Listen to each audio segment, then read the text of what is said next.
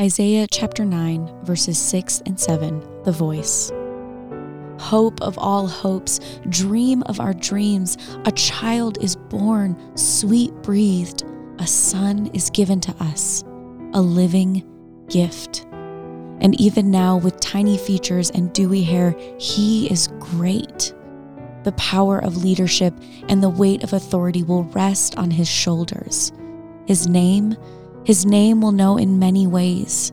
He will be called Wonderful Counselor, Mighty God, Dear Father, Everlasting, Ever-Present, Never-Failing, Master of Wholeness, Prince of Peace.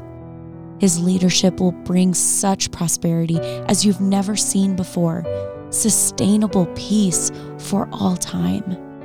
This child, God's promise to David, a throne forever among us, to restore sound leadership that cannot be perverted or shaken. He will ensure justice without fail and absolute equity, always. The intense passion of the eternal commander of heavenly armies will carry this to completion. We are in a week of love in Advent. What does love have to do with Jesus being the wonderful counselor? Our culture has moved forward in a lot of good ways in allowing people space to talk about seeking counsel from others. We still have a long way to go, but I think this forward motion does allow us to better understand Isaiah's words in Jesus' name being Wonderful Counselor.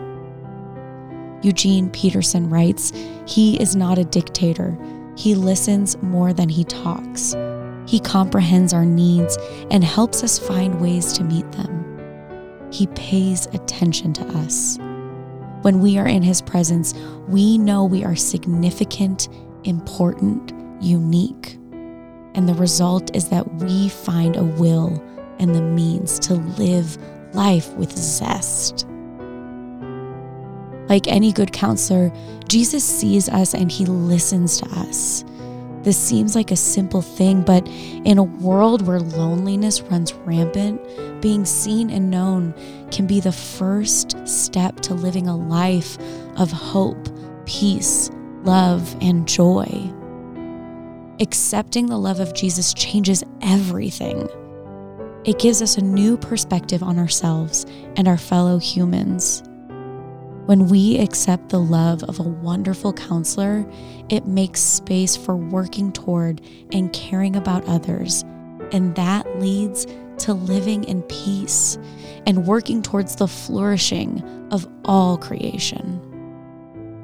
We are in week 3 of Advent. Are you seeing how these 4 names, these 4 themes aren't mutually exclusive? They live in tandem with one another. Jesus is simultaneously Wonderful Counselor, Mighty God, Prince of Peace, and Everlasting Father. As we continue the second half of Advent, be aware of how you're seeing Jesus fulfill all of these names and attributes. I'm going to read those verses again, and as I do, take some time and listen for what the Holy Spirit is saying. Listen for feelings that you may have inside. Write down thoughts or feelings or phrases that come to mind. When we're done, take a moment and respond to what you're hearing. Bring it to God and let him know what it is that you're feeling. What are you pushing back against in these verses? What are you taking in? And have a conversation with him about it. And then spend some moments just quietly in his presence. Soak in his presence and allow these words to seek deep into your soul. Isaiah chapter 9, verses 6 through 7, the Message. "For a child has been born for us, the gift of a son for us.